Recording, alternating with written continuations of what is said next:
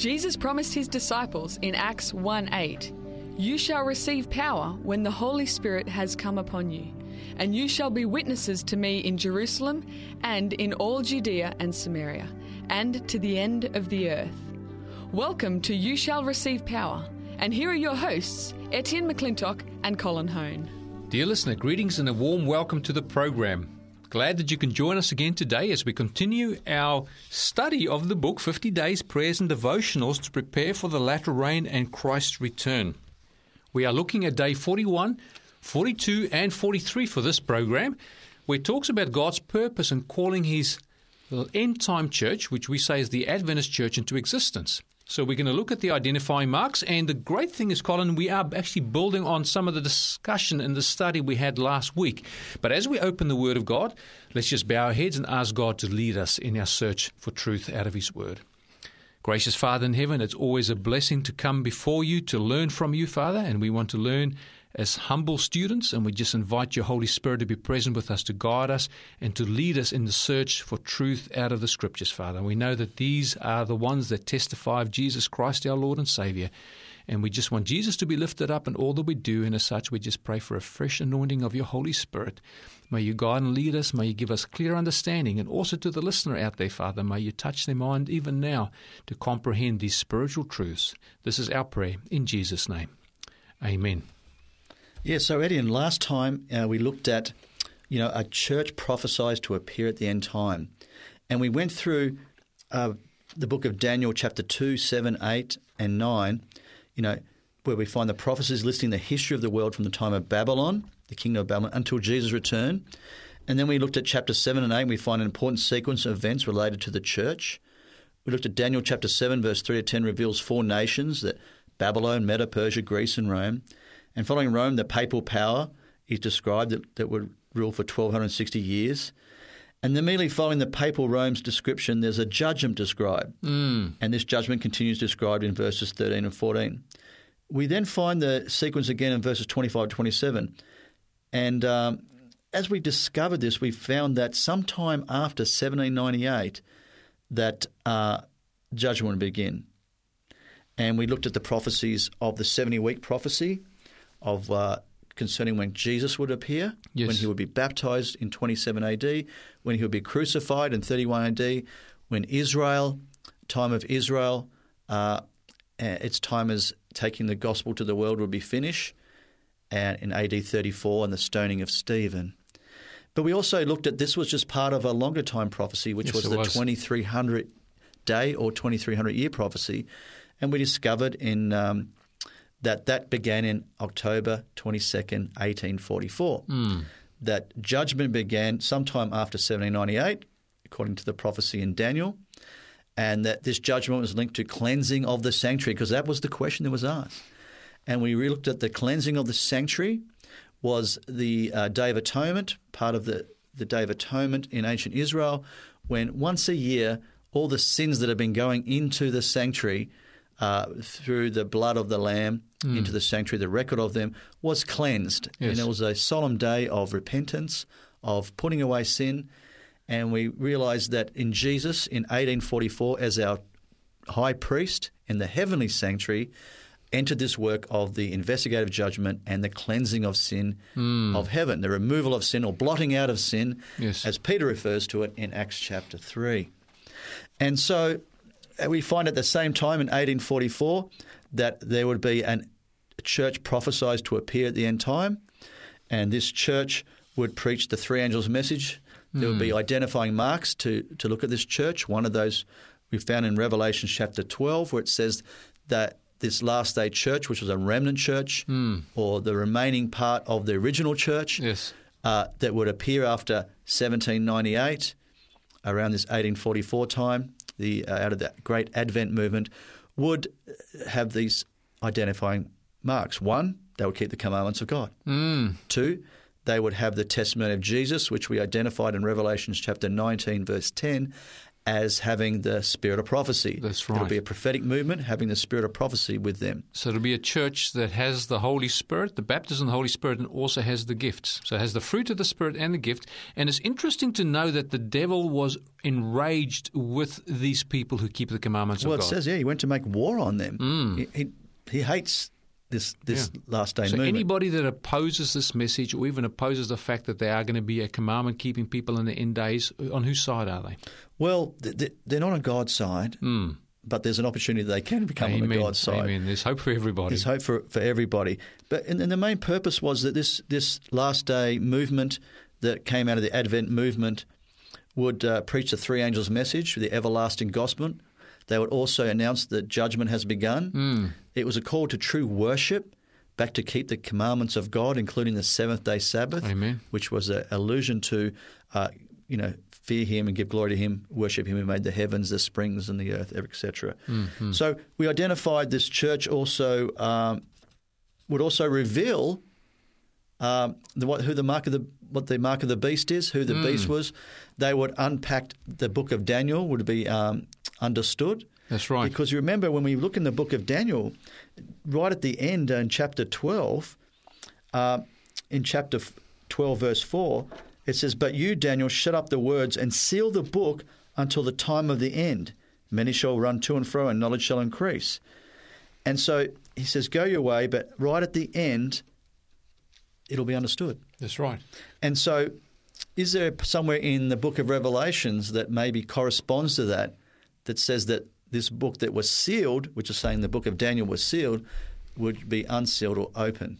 Look, that is a great question, Colin, and one that the Bible actually gives us very clear answers to. And Colin, while we are actually in Daniel chapter 12, we may as well stay there, just become familiar with a few verses there, because I want to go to Revelation chapter 10, because Revelation chapter 10 is actually the place where it shows where the little book is now open. It used to be closed. And that little book is the book of Daniel? The book of Daniel, yeah, because we want to know about what this end-time movement is and what it is that actually caught them or caused them to see this glimpse of the judgment and also what will happen to the judgment. Because ultimately we've already spoken about Daniel chapter 2, and it talks about all those successive kingdoms, starting with the kingdom of Babylon. But ultimately the crescendo of all those kingdoms is this little everlasting kingdom. It starts off as a rock that's cut out without hands and then fills the whole earth. That's the everlasting kingdom. Daniel chapter 7 brings this everlasting kingdom, which is an everlasting dominion given to the Son of Man during the judgment hour setting. So again, that is the everlasting kingdom. That is the culmination of everything we are studying here. And then Daniel chapter 8 tells us when God plans to set up that kingdom, because it actually happens through the judgment. Now, we didn't understand any of this. That judgment hour message wasn't understood until after the time of the end, which was in 1798. And we get this from Daniel chapter 12. And we're going to read, as you mentioned there, we read verse 4. It says, "But you, Daniel, shut up this and seal the book until the time of the end." So the book was to be sealed until the time of the end, and time of the end is 1798. And then it says that subsequent to that time, 1798, many shall run to and fro and knowledge will be increased. So the book will be unsealed after that time period, with those running to and fro in the scriptures and also looking at history, and knowledge and understanding of the book of Daniel will be increased. And then it says in verse 5, "Then I, Daniel, looked, and there stood two others on this river bank and on the other river bank.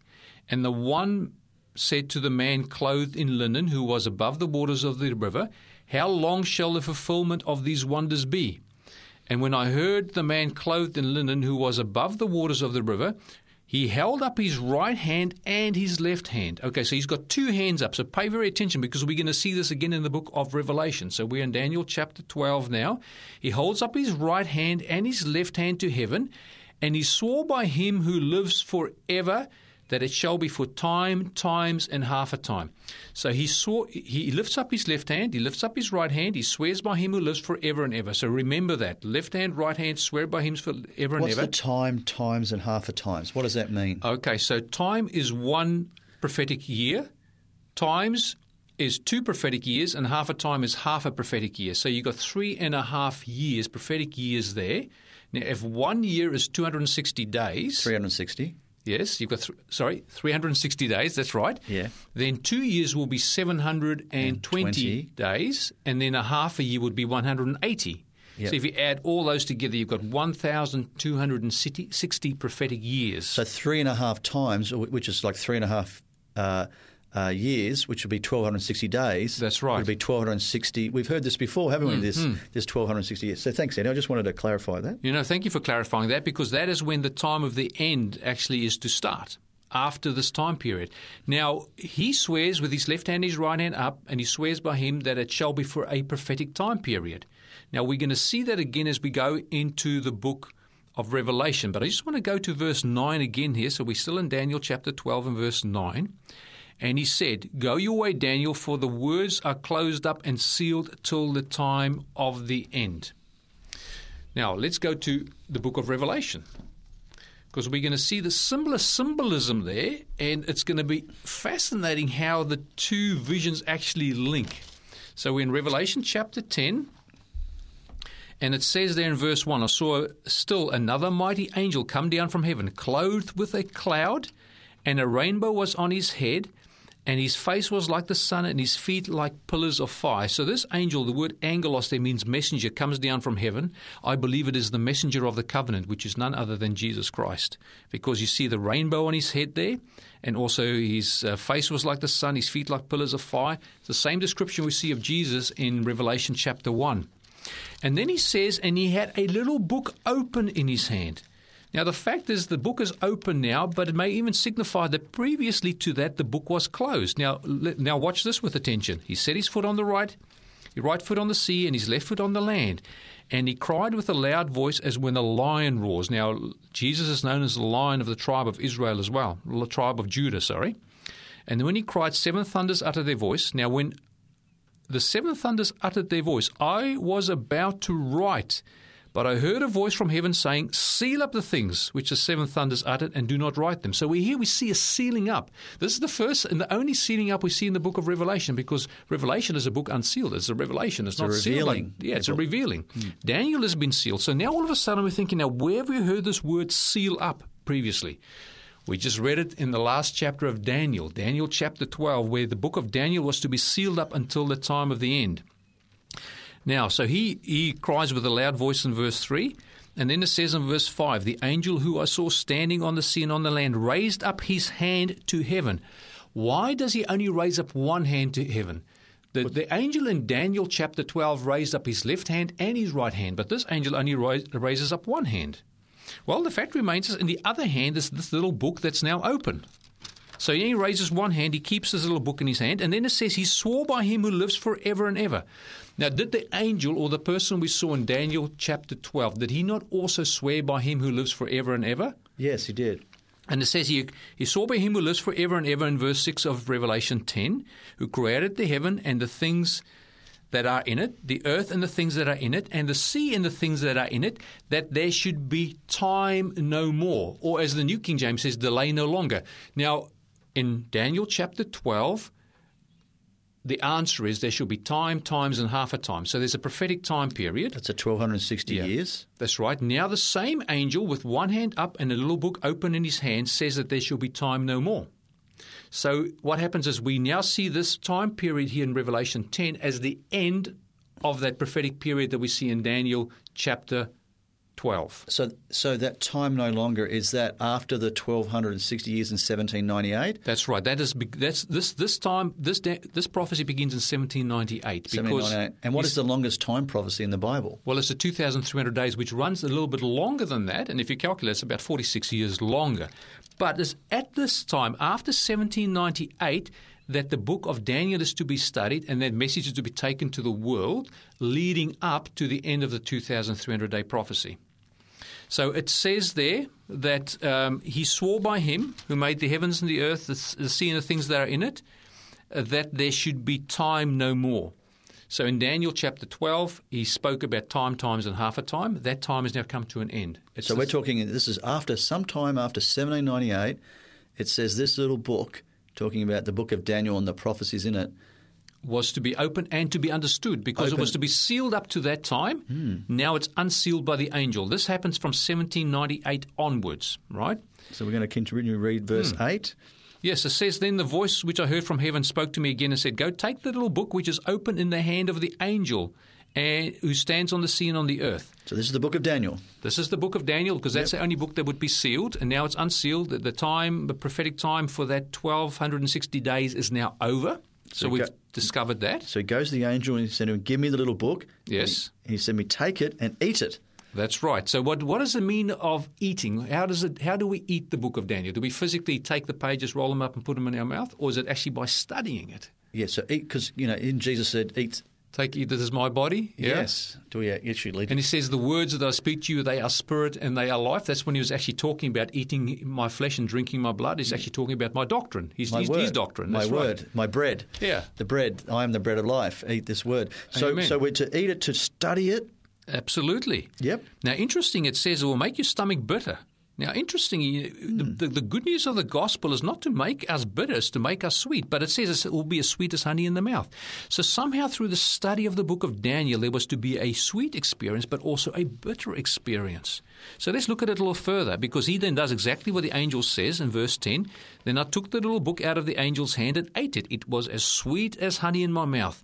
So that beauty, when you see the beautiful gospel, the everlasting gospel the first time, and you see that pearl of great price, and it becomes more precious to you than anything else. It is the sweetest of experiences, Colin, and you've, in your testimony, have shared that, and I can share that in my testimony as well. We're talking about after 1798, the great Advent movement happened. That's right. That's when they started taking this message of Daniel chapter 8, where it talks about the cleansing of the sanctuary. Mm-hmm. Now, the great Advent movement believed that Jesus was going to come in 1844. Well, exactly. They thought the cleansing of the sanctuary was the cleansing of the sanctuary of earth. That's right. They by thought fire. earth was a sanctuary, or some part of earth would be the sanctuary. There's going to be fire, and then Jesus was going to come there and take those people home.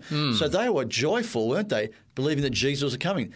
And this was not just an isolated event. It wasn't only isolated to America, because we know that was very prominent by the preaching of a person by the name of William Miller and other people, other ministers. Wolf and others around the world, yes. There was a guy by the name of Manuel Lacunza. He was a Jesuit priest in South America who also studied the book of Daniel at that time. So all these people around the world at the same time, including William Miller and many others around the world. I think there was another guy called Wolf as well in Europe somewhere. Joseph Wolf, his name was actually Ezra ben Ezra. He was a converted Jew who also studied the book of Daniel and started taking this message through the Middle East and even to parts of Asia. So all these people in various parts in the world are opening up the book of Daniel, just like chapter 12 said. Absolutely. That this book will be read and understand at the end after 1798, after that 1260-year prophecy. And even from that land where I hail from with my ancestry, Scotland, in Scotland and England, a Scottish Presbyterian by the name of Edward Irving also preached out of Daniel chapter 8, verse 14, that God would come around that time, around the 1840s. So all these people are proclaiming and studying Daniel and believing that this cleansing of the sanctuary message, right, was judgment, was that the earth was going to be cleansed by fire, that Jesus was going to return. By the second coming of Jesus, yes. They would have been excited. It would have been sweet to the ears. Yeah. I mean, I've read the history of that, and people, like, we're talking hundreds of thousands of people, and who knows how many more, were being reconverted. There was conversions happening. People were surrendering their lives to Jesus. People were preparing for the second coming of Jesus. There was a great religious awakening. Sounds like a sweet time. It also reminds me of, back in the disciples' days. When they were with Jesus for those 3.5 years, the Messiah was here, and they thought that Jesus was going to what?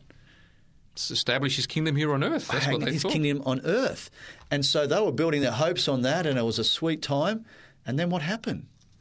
Well, they were bitterly disappointed. I mean, you can even see that, the walk to Emmaus by those two disciples that Jesus actually meets up with. In Luke 24, isn't it? Yeah. He actually doesn't reveal himself to them. It's not until later that they actually discover that. But he actually, when he meets them, asks them, what are they talking about? And they then say to him, well, we thought that Jesus, we thought he was the Christ and he would be the one that would deliver Israel. So they have this bitter disappointment. It's not until Jesus then starts with Moses and the prophets and all the prophecies concerning himself that their eyes were finally opened when they are about to partake of the bread And then they realized that Jesus, the Messiah, was actually risen, and it was prophesied that he would actually be killed for their sins. Yeah, so they were bitterly disappointed. We know the disciples were, in John it says in John 20, they were all, in the upper room in fear of the Jews. People were weeping. There was a lot of disappointment because all their hopes were on Jesus, announcing himself as king and being proclaimed king and then kicking out the Romans and establishing his kingdom here on earth. So they were disappointed. Yeah. And so interesting, I found, though, that Jesus gives them a Bible study. He does, yeah. In Luke 24, verse 27, he says, 25, "O foolish ones and slow of heart to believe in all the prophets have spoken. Ought not the Christ to have suffered these things and enter into his glory? And beginning at Moses and all the prophets, he expanded to them all the scriptures, the things concerning himself." So he went right through the whole Bible. Yeah, that's an all-day Bible study. And again, he repeats that Bible study to his disciples the next day or two. He takes them right through Moses. He would have taken them through the book of Daniel as well and shown them the 70 weeks. Look, Jesus could have taught prophecy. Many of those 300-plus prophecies concerning himself, and of course the book of Daniel is full of those prophecies about his everlasting kingdom, about him being cut off in the middle of the 70th week in Daniel 9 and so on. So again, we've come back to the Advent movement. They would have been excited. It was sweet.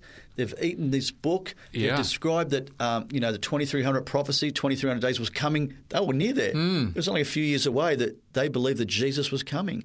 And that would have been a sweet time. Absolutely. But they were bitterly disappointed, weren't they? Because Jesus did not come to this earth. That's right. In 1844. No, he didn't. So what happened? So we see there in Revelation chapter 10 verse 10, it says, "Then I took the little book out of the angel's hand and ate it, and it was sweet as honey in my mouth. But when I had eaten it, my stomach became bitter." So that's that bitter disappointment that you spoke about, Colin. They call it the great disappointment. And you can imagine hundreds of thousands, millions of people. I don't know how many people there were, but there are a lot of people all around the world bitterly disappointed. And many of them just gave up. But it says a few of them went back to their Bibles. Yeah, that's right.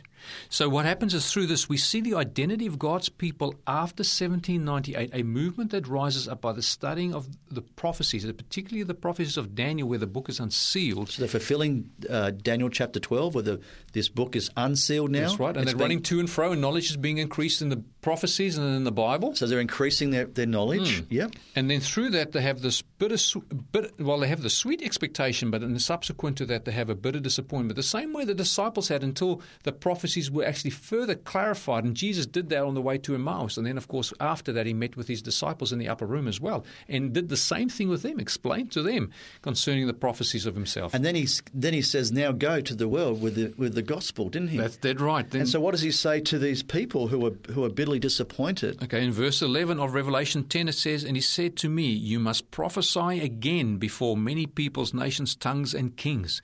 So then the commission is given there. So we see the identity of God's end-time people here, starting in Revelation chapter 10, and then we also see their mission, the same mission that God gave his disciples after he explained to them concerning the prophecies starting with Moses and all the prophets. Here now, these people are to prophesy again. Now, I want to read another little text. This comes from the book of Habakkuk. Habakkuk. You don't hear that one very often these days. No, Habakkuk. And it's not an easy one to find. Just while you're looking up Habakkuk, I just find it amazing the parallels there, that here they are, the book of Daniel, they're understanding it, they've revealing the 2300 days, they've realized that's 1844, they've got to prophesy again, and it links back to Revelation 12 that Satan's angry with these people because they've discovered, this people, of keeping the commandments of God and having the faith of Jesus. Yeah. And they've also discovered who the beast is and what the mark of the beast is, and a warning message to the world not to receive the mark of the beast. Absolutely. So they've identified who the beast is in Revelation 13. They've also given the three angels a message. They're called to judgment, a call back to worship God. They've got the gift of prophecy amongst them as well, the spirit of prophecy according to Revelation chapter 19. So quite an amazing time. It is an amazing time. They're actually counteracting the counterfeit. They're actually exposing the lies of the devil, because the devil always blends truth and error. So what they're doing is now they're actually sifting, and the truth comes out, and the dross is then to be blown and scattered by the wind. Didn't there's another part in the prophecy in Daniel that says how long to be trampled on, the sanctuary message. So, the sanctuary message had been trampled on by this beast power for 1,260 years. That's right. Everything about it had been counterfeited. So, what happened in Habakkuk? Okay, so in Habakkuk chapter 2 and verse 4, you're going to find this fascinating. We're going to read about 3 verses there. It says, "Then the Lord answered and said to me, write the vision and make it plain on tablets, that he may run who reads it." Now, it's interesting that it says in Daniel that the book will be sealed, but then after the unsealing of the book, people will run to and fro and knowledge will be increased. So we are to run when we have the vision made plain. So when they actually had the bitter disappointment, they started writing out the visions they saw. They made it plain on paper, wrote it out, and it started making sense to them. That's when they discovered that the sanctuary is not the place on earth. The sanctuary is actually in heaven, and they discovered in the Bible by Bible study. By studying the book of Hebrews in particular, that there's a heavenly sanctuary. And also Moses was told to make a sanctuary, a tabernacle, based on the pattern that he was shown. Now the pattern was based on the original. So what we had on earth here was merely the copy. The original was always in heaven. So then it says, write the vision, make it plain on tablets, that he may run who reads it, for the vision is yet for an appointed time. So they're expecting Jesus to come in 1844. Well, he didn't. It's yet for an appointed time, so it's sometime in the future after 1844. But at the end it will speak, it will not lie. Though it tarries, wait for it. And that's why it says, here is the patience of the saints. Revelation chapter 14, verse 12. We've got to patiently wait for it and wait on the Lord. Though it tarries, wait for it, because it will surely come, it will not tarry. Now, right in connection with this vision that they is made plain, that they need to go and prophesy again, as we read in verse 11 of Revelation chapter 10, it says the next message, behold the proud, his soul is not upright in him, but the just shall live by his faith. So those who keep the commandments of God also have the faith of Jesus. So the faith connected to the prophecy is very, very important here in Habakkuk chapter 2, verses 2 to 4. Now, coming back to the book of Revelation, so we see the identity of God's people. They are people who studied the book. They proclaim the second coming of Jesus Christ. They have a bitter disappointment because Christ hasn't come when they expect. Then they are given their commission, just like the disciples were, to go and take this message. You must prophesy again before many nations, people and tongues and kings. And they realized that Jesus was actually in the heavenly sanctuary when they went back and studied the Bible about the sanctuary, and realized that the heavenly sanctuary, right, is the true sanctuary. And that's where Jesus had entered into the heavenly sanctuary. And so they realized that Jesus had entered what's called the most holy place in 1844 to do the work of judgment, because that's what the most holy place, Day of Atonement, was to cleanse the sanctuary of sins. And all our sins have been piling up in the sanctuary since, the beginning of the world. And so Jesus now is going to do a work of investigative judgment to cleanse the sanctuary of the record of our sins. And then he's going to come to claim. And they're going to go and proclaim this message that judgment has begun. Amen. So with those words, we're just going to take a short break, and then we'll come back and unpack it a little bit further. Stay tuned.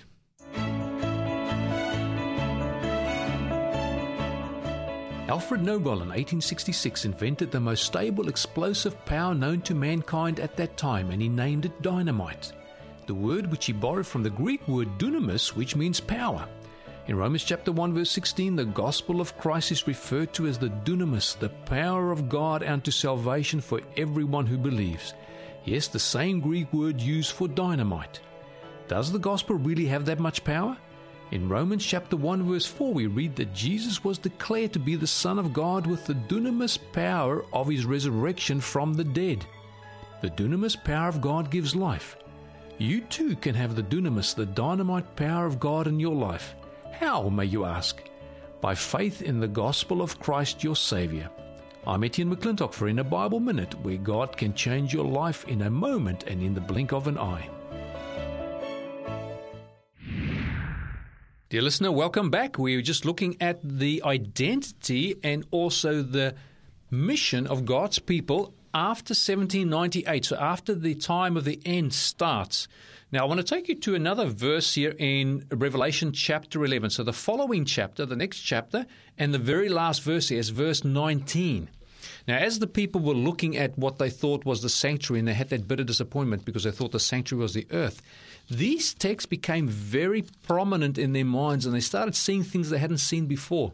In verse 19 it says, "Then the temple of God was opened in heaven, And they go, really, there's a sanctuary in heaven? The temple of God was opened in heaven, and the ark of his covenant was seen in his temple. And then it says there were lightnings, noises, thunderings, and a great hail. So we can see now they start discovering that the temple is a temple in heaven, and God started the final phase of his ministry, Christ's high priestly ministry in heaven, to prepare the world for Jesus Christ's soon return, to cleanse the sanctuary, and also to receive his kingdoms and those who make up the subject of his kingdom, as we read in Daniel chapter 7. Now, their mission was that they had to prophesy again before many nations, people, tongues, and kings. In Revelation chapter 14, we see the same movement. It says, "And I saw another angel fly in the midst of heaven, having the everlasting gospel to preach to dwell to those on the earth, to every nation, tribe, tongue, and people." So this message goes to the same group of people as we see in Revelation 10. And so we see then subsequent to that the following three angels' messages to prepare for the harvest or the second coming of Christ, where they say, "Fear God, give glory to him." So the glory of God is part of this message. "For the hour of his judgment has come," October 22, 1844, "and a call to worship him who made heaven and earth, the sea, and springs of water." So what an amazing time. And, as they studied God's word and prayed together, God revealed to them that Jesus had entered the heavenly sanctuary. And we can find that in Hebrews chapter 8, verses 1 to 5, where he talks about Jesus being our high priest who was seated at the right hand of the throne of the majesty in heavens, a minister of the sanctuary and of the true tabernacle, which the Lord erected and not man. Yes. For every high priest is appointed to offer both gifts and sacrifices. Therefore it is necessary that the one also having something to offer. For if he was on earth, if Jesus was on earth, he would not be a priest, since there are priests who offer according to law. That's right, the Levitical priesthood. That's right. Jesus came from the tribe of Judah, who served, but here's what it says in verse 5, who served the copy and shadow of heavenly things, as Moses was divinely instructed when he was about to make a tabernacle, for he said, "See that you make all things according to the pattern shown you on the mountain." And then it continues on about the new covenant. Yes. Where he wants to write the law, because the covenant is based on law, on our mind and hearts. Yes. So that brings us to the mission of this last day church is to, God raised up the Adventist church to give the three angels' message of Revelation chapter 14 to the world. That is the mission of the Adventist church. That's right. To prophesy again. And these messages are to warn the world of Christ's soon return and give important biblical insights necessary to be ready for that great event. And the gospel of deliverance from sin is at the heart of each of these three messages. It's the everlasting gospel. And also, it is only as one understands and experiences the baptism of the Holy Spirit and righteous by faith that the full gospel of deliverance can be experienced. The latter rain can be received, and individuals can be prepared for Christ's second coming. Hence, the Seventh-day Adventist movement has been a call to give this last warning to the world, proclaiming the gospel of deliverance in order to fulfill the mission of warning, preparing the world for Christ's second coming. Yes. See, Jesus came to save us from our sins. Amen. It's the gospel of deliverance. He paid the penalty for our sins and also wants to remove and take our sins away from us. That's right. And then blot them out. According to Peter in Acts chapter 3, he says the sins will be blotted out when the times of refreshing come, which is the latter rain. So by the late 1800s, it seemed the Adventist church had lost sight of what it was to be the heart and soul of her message. Therefore, God sought to bring the gospel of Jesus Christ back to his church in 1888. And there was a significant event that happened in 1888, which was the General Conference at Minnesota. Minneapolis, yes. Minneapolis, sorry, yeah. And he used two men called Jones and Wagner. And this truth was necessary for the church to understand and experience in order to fulfill her God-given purpose and mission to proclaim the three angels' messages in context of the gospel of deliverance from sin. Because the cleansing of the sanctuary is the removal, deliverance from sin, isn't it? It's the removal and blotting out of sin. That's dead right. And Ellen White, who had the gift of prophecy, understood this when she wrote about what happened from 1844 to 1888. She said many had lost sight of Jesus. They needed to have their eyes directed to his divine person, his merits and his changeless love for the human family. All power is given unto his hands that he may dispense rich gifts unto men, imparting the priceless gift of his own righteousness to the helpless human agent. And that's found in Testimonies to Ministers, page 91 to 92. And she wrote that in 1895. So he's saying that they'd lost They'd lost focus about Jesus wanting to impart his righteousness, not only impute it, but impart it. And what happened is the Seventh-day Adventist movement had become so doctrine-focused that Jesus had been lost in our experience and teaching. Our religion had become somewhat legalistic, which is the sure result of losing sight of Jesus in one's life. Yes. And the church needed to once again understand the work of the Holy Spirit and righteous by faith. And I believe God used Jones and Wagner for this purpose. You can even see in the way sometimes people look at the prophecies. And there's nothing wrong with it per se, but if the focus is slightly wrong, then you're obviously not getting the full message. Daniel chapter 2 is not just so much about Nebuchadnezzar and his kingdom and the successive kingdoms. It's about the final kingdom, the everlasting kingdom that God will set up, that stone cut out without hands that then fills the whole earth. Daniel chapter 7, which is the same time period in that prophecy, is also about the judgment that God sets up to set up that everlasting dominion given to Christ and those everlasting subjects that make up his kingdom, and also the process by which the powers of earth are destroyed, including the power of the little horn. That is the focus. It's Christ's kingdom. It's his work of setting that kingdom up. And, of course, the Daniel chapter 8 and verse 14, well, Christ as our high priest is the one that cleanses the sanctuary. So the focus is on Christ again. Cleansing us from sin. Cleansing us from sin. So the whole focus is actually on Christ and his work and his ministry and his kingdom. It's not so much about the things that happen here on earth, although they're important for us to understand because God works through those sequence of events. But ultimately it's about Christ, his work now, and also his kingdom to come. That's right, because it talks about in Daniel, doesn't it, about the anointed one being cut off for the transgression of his people. That's right. That was Christ came to pay the penalty for our sins and to live a righteous life that he now wants to not only impute to us, but to impart to us so that we're justified and sanctified. And so the message of righteous by faith comes through loud and clear as one reads the writings. Their writings of Wagner and Jones. Following 1888, this conference they had, Ellen White also often wrote on the subject. And God used the 1888 message to uplift Christ as never before to our denomination. Amen. And Ellen White emphatically supported the teaching on this subject. And I just love this quote. This is what she said the whole message of 1888 and Righteous by Faith was about. She says, "The Lord in his great mercy sent a most precious message to his people through elders E.J. Wagner and A.T. Jones. This message was to bring more prominently before the world the uplifted Saviour, the sacrifice for the sins of the whole world. It presented justification through faith in the surety. We can have faith in the surety that Christ has died and paid the penalty for our sins. And when we accept Jesus as our Lord and Saviour and repent of our sins, those sins are covered and paid for. And we have eternal life and grace given to us." But she goes on and says, "It presented justification through faith in the surety.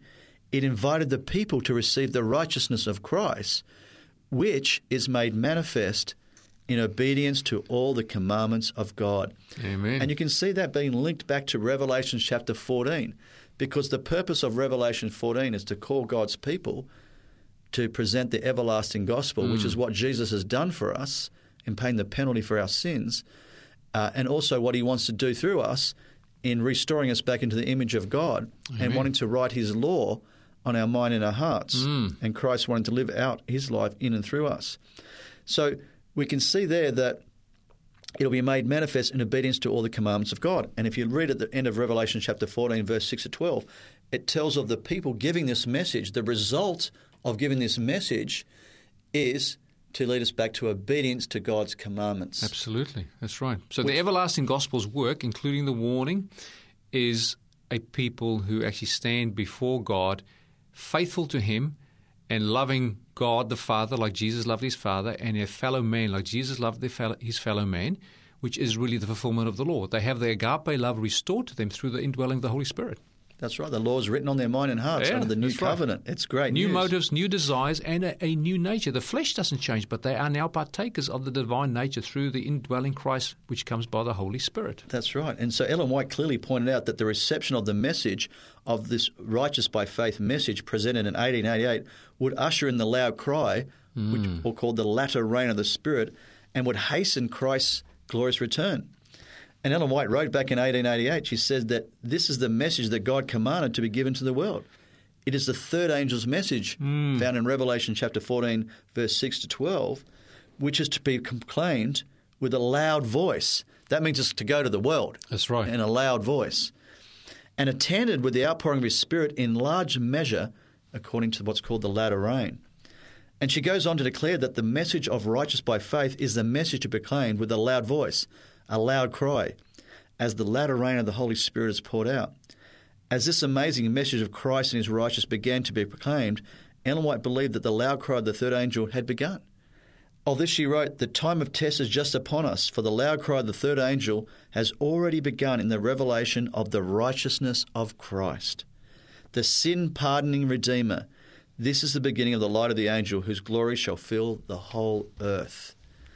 And so this is an amazing message that God's people have been given to take to the world. And so did you notice that Ellen White clearly associated the Holy Spirit with the message? Yes. Of righteous by faith, that what Jones and Wagner taught. And the work of the Holy Spirit is immeasurably great. This is what she says in the Review and Herald, November 29, 1892. She said, "It is from the source that power and efficiency come to the work of God. And the Holy Spirit is the comforter as the personal presence of Christ to the soul." And so here she equates receiving the Holy Spirit with receiving the personal presence of Christ in the soul. And this happens through experiencing the daily baptism of the Holy Spirit. Yes. And it's only as Christ lives in the soul that his righteousness can be manifest in our lives. Hence, the baptism of the Holy Spirit and the message of righteous by faith are inseparably linked together. Because if you read John chapter 14, Jesus says, "I will come to you and the Father and dwell, not only be with you, will be in you through the Holy Spirit." Amen.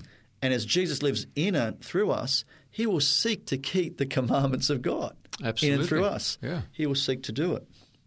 Yeah, it's interesting that the first angel's message says, "Fear God and give glory to him, for the hour of his judgment has come." So that giving glory is actually the glory of God's character. They're reflecting God's glory, yeah. Yeah, reflected to the world. So not only in word, but also in action. That's true, because Ellen White goes on and explains that the baptism of the Holy Spirit, or infilling the Holy Spirit with the earth, being enlightened with the glory of God, is linked to Revelations 18, verse 1, which is when God's glory lights up this earth, and God's glory is his character. When you read Exodus, Moses said to God, "Show me your glory." That's right. And God said, "Yeah, I'll show my glory." And he revealed his character. He said, "I'm merciful, gracious," and he goes on. And then he gives them his law. They're all linked. That's right. And so Ellen White links the baptism of the Holy Spirit, lightning with the glory of God in Revelation 18, verse 1. And so let's just read that. It says, "After these things I saw another angel coming down from heaven, having great authority, and the earth was illuminated with his glory." So this is the glory of God that's now illuminating the earth. "And he cried mightily with a loud voice, and said, Babylon the great is fallen, and has become the dwelling place of demons, and the prison of every foul spirit, and the cage of every unclean and hated bird." So here we repeat. Keep going, because he says something really, really important after that. It says, "For all nations have drunk of the wine of the wrath of her fornication, and the kings of the earth have committed fornication with her, and the merchants of the earth have become rich through the abundance of her luxury. And I heard another voice from heaven saying, Come out of her, my people, lest you share in her sins, and lest you receive of her plagues. For her sins have reached to heaven, and God has remembered her iniquities." So here we have a repeat of the second and third angel's message in Revelation 14, but with power. That's right. That goes to the whole world. And it's a call for God's people who are in Babylon, Babylon means confusion, who are part of believing in confusion, to come out of her and don't partake in her sins. And it's a call back to worship God, to keep the commandments of God, Absolutely. To have the faith of Jesus. In contrast, in Revelation 14, where those who follow the beast receive what's called the mark of the beast. And those who receive the mark of the beast receive the 7 last plagues, which is what Revelation 18:1 to verse 5 was repeating. And so they're lost.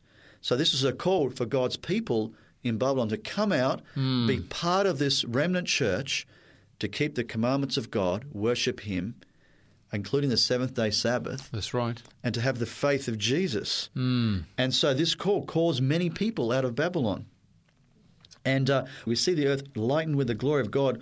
We'll see a work similar to that which was wrought when the disciples filled with the Holy Spirit on the day of Pentecost, proclaimed the power of a risen Saviour. And just as the disciples were empowered to do Christ's work by receiving the baptism or infilling of the Holy Spirit on the day of Pentecost, so also God's last day remnant people will need to be filled in order to proclaim the third angel's message of Revelation chapter 14 in context of righteous by faith in power. The early rain baptism of the Holy Spirit must be received, though, in order to benefit from the latter rain of the Holy Spirit.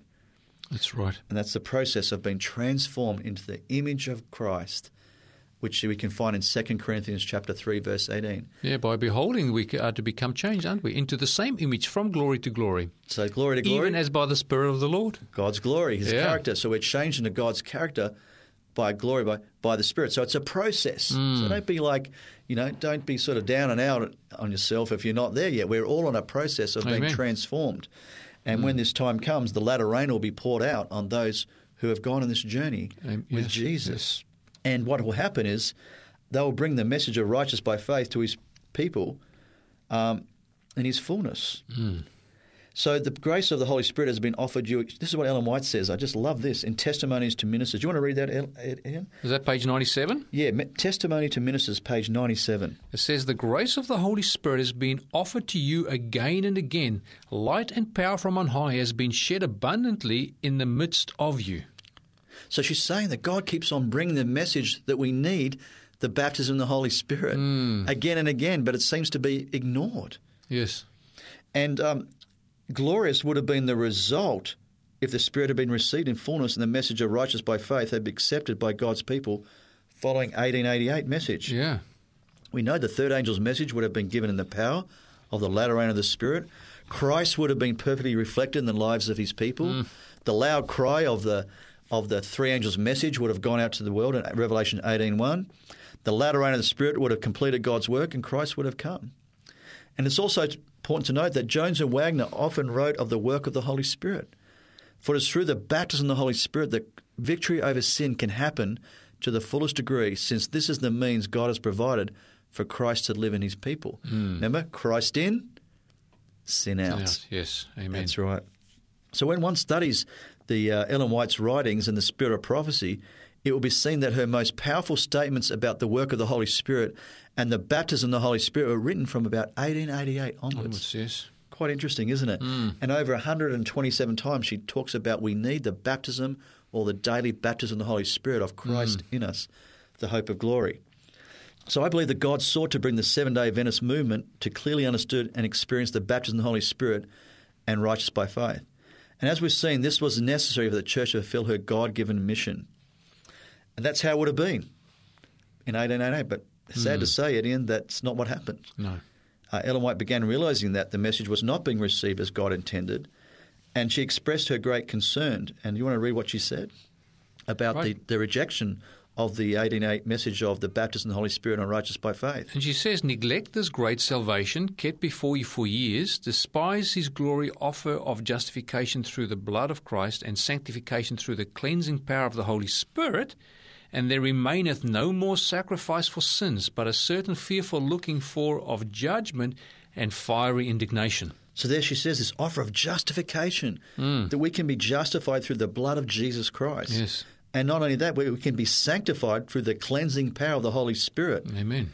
And it was a serious mistake for our movement to not take hold of God's sent message to the fullest extent.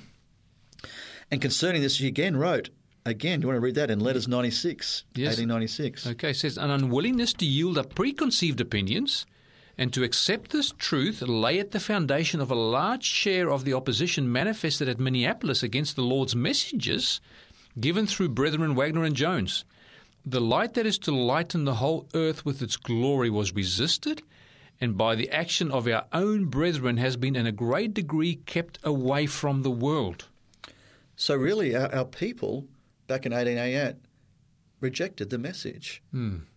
And just like Israel, remember, God wanted to lead Israel straight into the promised land. Yes. But because of their lack of faith, and God saying He was able to do what He was able to do, they did not enter. And how long did they have to wait? Well, it was another 40 years, wasn't it? Another 40 years. And interesting, I've done a bit of a research in the history of this, that in 1888, if you go forward another 40 years, that brings you to 1928. And I read back what was happening in the history around the movement in 1928. Well, you had World War II. World War II was on the horizon. Yes. You had the great stock market crash of 1929. Yeah. You had natural disasters happening around the world. And so here's the winds of Revelation chapter 7 being released, the winds of strife upon the earth. God's releasing the winds and he's bringing the message of righteous by faith. Yes. Again, people like A.G. Daniels wrote a beautiful book, and I recommend it, called Christ Our Righteousness. Yes, that beautiful was around, book. 1926 or something he was reading. Yeah. Yes, wrote that book. And also you have Leroy Froome at the time wrote a wonderful book called The Coming of Our Comforter, all about our need of the baptism in the Holy Spirit back in around the same time, around the late 1920s, early 30s. So we see God bringing that message again, the baptism in righteous by faith, which prepares us to take the loud cry, this three angels' message to the world in power. Yeah. And again, if you go another 40 years, because it didn't happen back then either. No, it didn't, yeah. So God holds back those winds. You go back another 40 years, you see that in the 60s and 70s, there were things happening in the world. We had the Cuban crisis. We had the Cold War of Russia and USA. The world was nearly on the brink of a World War III. Yeah. You see the oil crisis of the 70s, stock market crashes happening. You see there were natural disasters happening again more frequently. God's releasing those winds in Revelation chapter 7, verse 1. And again, God raises up different people to write on righteous by faith and the baptism of the Holy Spirit to his people. But again, they didn't receive it. And you go another 40 years. If you go another 40 years, that takes us to 2008. Right. Again, we had that stock market crash of 2007, 2008. Yes. We have, again, the world having natural disasters again. Here we are again today. Natural disasters happening around the world, frequently increasing. We see hurricanes and fires. We see that there's tornadoes and earthquakes everywhere. And then you're seeing also there's friction in the nations between Russia and China and North Korea and the USA, and there's a lot of friction in the Middle East and a lot of Iran stuff happening today. Yeah. And you see all the world is getting more wicked, and you see again this message being brought back to his people through many different people are writing on. We need the baptism of the Holy Spirit. People like Dennis Smith through the 40 days. Yes. People like Helmut Horbill with his Steps to Personal Revival, being filled with the Holy Spirit. Mark Finley, 10 Days in the Upper Room. There are many books on righteous by faith. And so God's bringing back the message of righteous by faith and our need of the baptism of the Holy Spirit of Christ in us, the hope of glory, in preparation for the latter rain to give that loud cry. Interesting, Eddie, and as I move around the world, I've been to many countries, I'm seeing God's people receiving this message.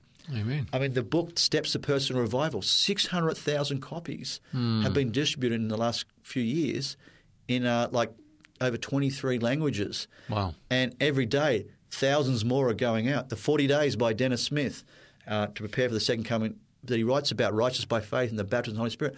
Over hundreds and hundreds of thousand copies going worldwide. And here we are today on the radio preaching the message of the righteous by faith and baptism of the Holy Spirit through 3ABN radio. So God is working through many places around the world, and the really good thing is I'm seeing many of God's people are accepting the message. And people are praying and repenting and praying for the daily baptism of the Holy Spirit of Christ in the hope of glory. Many people are asking Jesus to have the victory over sin, to impart his righteousness. So I'm praying that we're not going back into the wilderness, Etienne. I agree with you. I think we've been here long enough, but we always say we're waiting for the Lord, but is it possible that the Lord could be waiting for us to receive this message, the good news of salvation through Jesus Christ, his imputed and imparted righteousness? Because, it's clear from the Bible that through Christ, through that one sacrifice for his life of perfect obedience, we have been both justified and sanctified.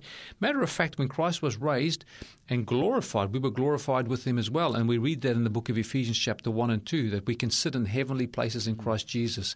It is a truth that is simply waiting for God's people to accept it, and then he will come to claim them as his own.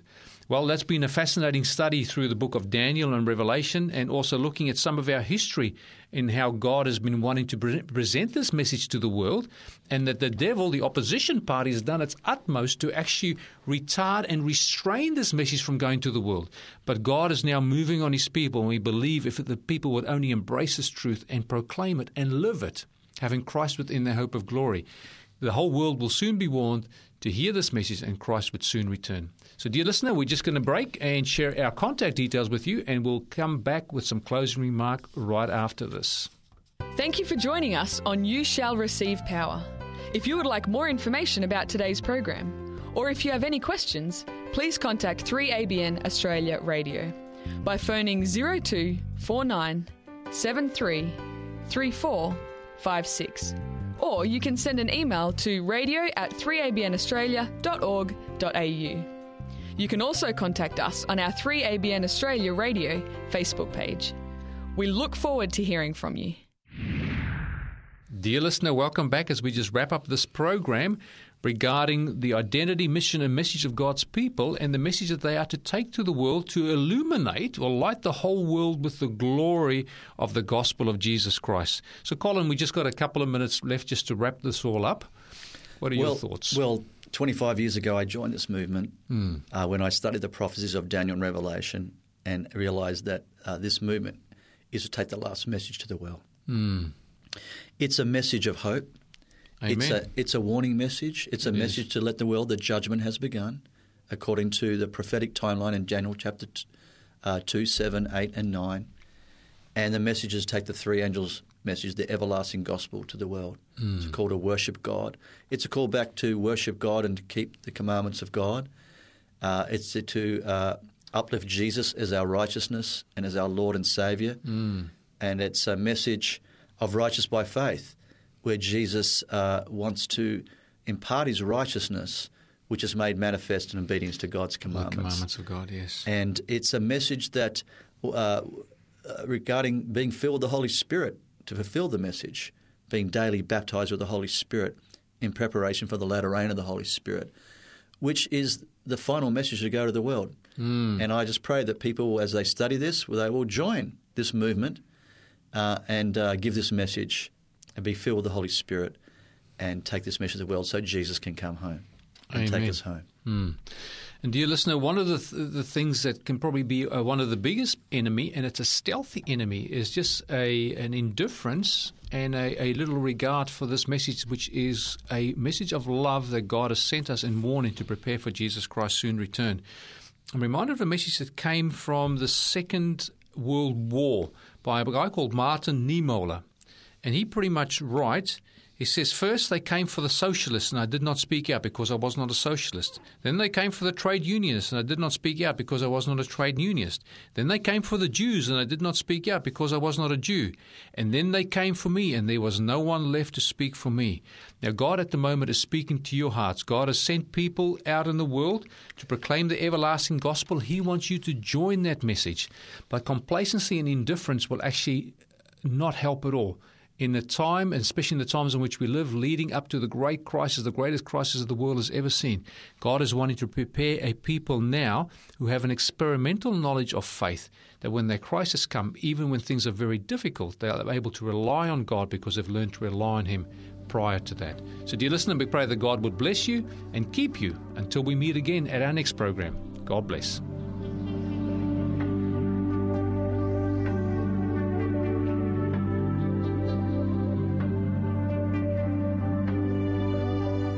You've been listening to a production of 3ABN Australia Radio.